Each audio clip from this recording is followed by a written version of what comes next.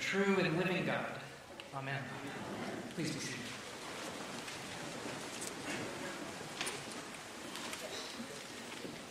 So our gospel reading today is from the first chapter of Mark. It's really just a few verses in. It's only verse 29, and Jesus is already going around and teaching and healing, casting out demons, creating a huge following for himself.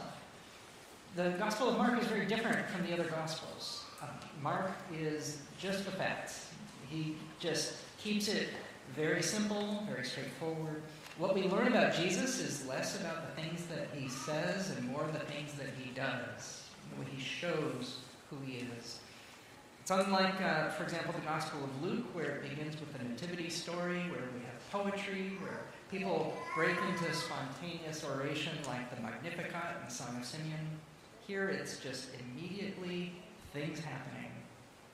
And I'm actually really thrilled that this was the reading for today, because it has a special place and a new special place in my heart that I feel compelled to share about. And some of you have heard me talk already a little bit, but many of us from St. John's had a life-changing experience this fall when we got to the Holy Land and we got to travel literally in the places where Jesus lived and taught and where things that were recorded, for example, here, took place. And one of my very favorite places that we got to visit was the actual Capernaum. Capernaum is a place. You can go there. It turns out, it happens to be a beautiful place. You know, the Sea of Galilee, it's really a large lake. It's, when you look across it, you can't see to the other side, but you can see how it curves around, and you get a sense of just a wonderful unfolding space with hills that kind of circle it. And on the Sea of Galilee, you can imagine these people whose livelihood were fishermen were very close to the water, close to the fish. And if you go to Capernaum, there is the synagogue. The synagogue that we just heard about, where Jesus goes in on the Sabbath and he teaches, and then he does a healing in the synagogue. The synagogue is right there. Now, interestingly, the foundational synagogue, the foundation underneath, which is a dark-colored lava stone, that is the synagogue from Jesus' day and age, from the first century. And a new synagogue was built on top of it in the 4th century. Still very old. The new synagogue is beautiful. You still have the doorways you can walk through, and there's carving in the stone that you can make out. But all underneath it, that deeper layer, it is the synagogue that still exists. You can imagine Jesus walking in it. And then, only maybe 200 feet away, between the synagogue and Simon's home, there is a mostly excavated neighborhood. You see walls and rooms, and you can imagine walkways and maybe streets. It's partial. It's been 2,000 years, but it's a first-century neighborhood that connects all the way from the door of where there would have been a door on the synagogue to Simon's home. And the reason we think we know where Simon's home was because the early Christians recognized it as such, and it became a very special church. We know that it was a church, a place that was revered. And so it doesn't look like much of a home anymore. It's just some walls. But you could imagine this was where his living room was. And this is where he was staying with Andrew and with his mother-in-law when Jesus came straight from the synagogue and healed her. A little interesting side note, isn't it interesting that Peter, who is essentially the first pope, had a wife? I think that's a different sermon for a different day. But we know he had a mother-in-law. And Jesus comes and heals her. Again, he is a person of power, of demonstration, of action. In the Gospel of Mark, one of the things that makes it so special is it's like a little bit of a mystery story. Who is this person? People are constantly astounded and wondering, who is he, this person with power, who teaches with authority, not like the people that we've heard before? And strangely, the only people who get who he is are the demons that he casts out. We get these little hints through their voices until at the end he is finally revealed for the reader.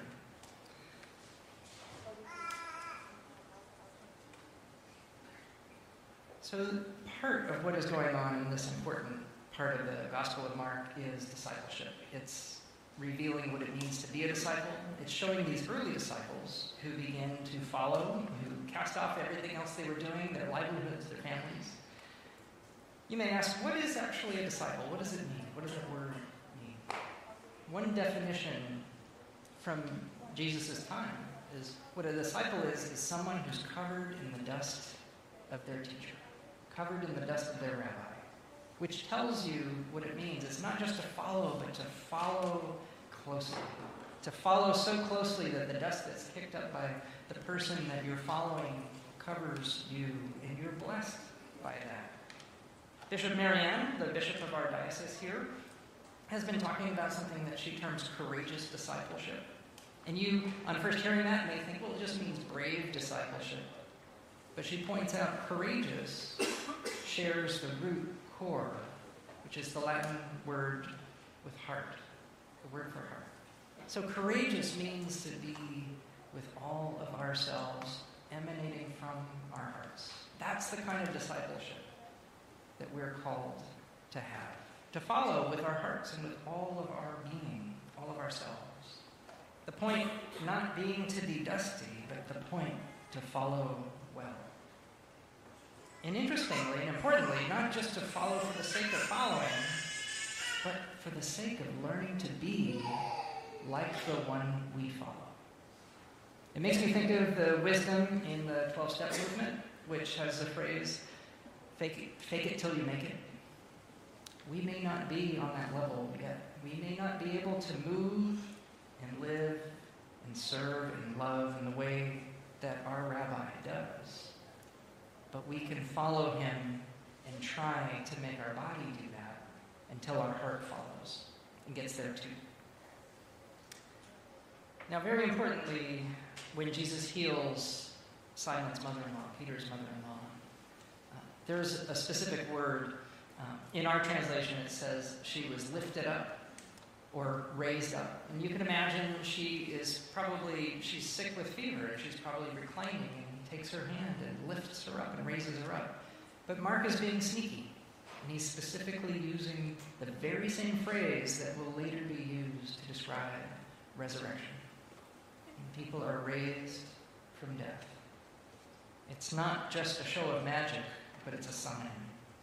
And then, interestingly, you know what happens next. This always kind of sticks with me for years. It has stuck with me and actually kind of bothered me. As soon as she is raised, as soon as she's basically saved from death, what does she do? She serves them. Wouldn't you be a little bit embarrassed if you were served by somebody who was just basically brought back from almost dying? I had an insight of this here when I was reading a commentary on this, that actually, that too shows us something important. Jesus came to teach us to serve. And those disciples, though they tried to be good followers, and at moments they have many good moments, they often don't totally get it. And she shows them what they should be doing, what we all should be doing. It's not her being lower than anyone that she's serving, but she's actually completing that process of being raised up when she shows how to live by serving. Because now she really is alive. And, even better, awake. I heard a very timely talk this week. It was a podcast. The Surgeon General, Vivek Murthy, has a podcast that he uses to bring on really interesting and important thought leaders to talk about health in our country, health, all aspects of it. And the most recent episode, he interviews a woman named Lisa Miller. She is a professor at Columbia University. She's a psychologist and a scientist. And the work of her life is studying how faith and the body are related, and how our health and our spiritual lives interact with each other. Something that people have known for generations and generations, but now they're actually finally getting to the point of really studying it and being able to prove some things that many of us have just sensed and seen anecdotally. insights that she shares is that there are things about all of us that are innate, and then things that are, of course, learned. So intelligence, she says, studies show that 60% is innate, but 40% is what you've been exposed to. Schooling, mentors, teachers, things like that. If you are an introvert or an extrovert, she says that's 50% innate, which is a lot of innate. Most of us are mostly born to be extroverts or introverts, but then your life can also impact what you end up really being as an adult. So here's where it comes to our spiritual life. This is the important part. She says, we human beings, all of us, across the world, across cultures, across religions, of course, we are innate spiritual beings. We have it hardwired in us to have a relationship with the transcendent, which many of us call God. Do you want to guess what percentage? 30%. Now, you can look at this in a glass half full sort of situation or half empty sort of situation. If it's a 30%, that means all of us have a significant part of us that knows it's who we are. Paul Tillich used to talk about the spiritual life, and he said that engaging with the question of God is our ultimate concern. Something that deep inside we know is utterly important to who we are. But we have to nurture it.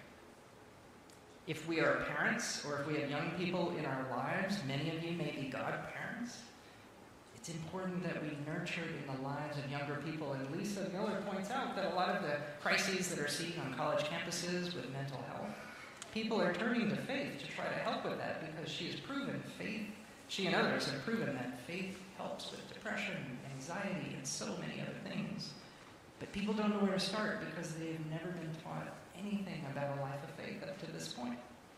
It's been more than a generation, I think, that there's been the theory that maybe people should just be left to find it on their own and make up their minds later. She says, no, we owe it to people to give them the resources, the guidance, the teaching, the training. The good news is that we are here.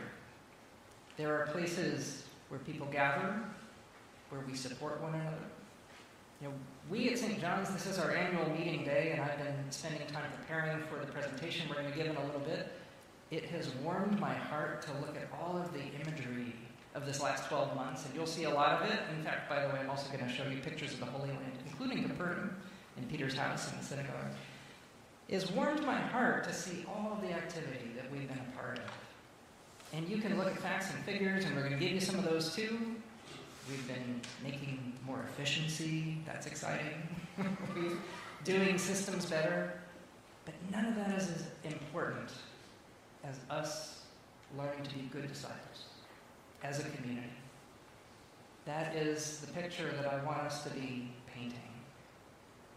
We are here for that.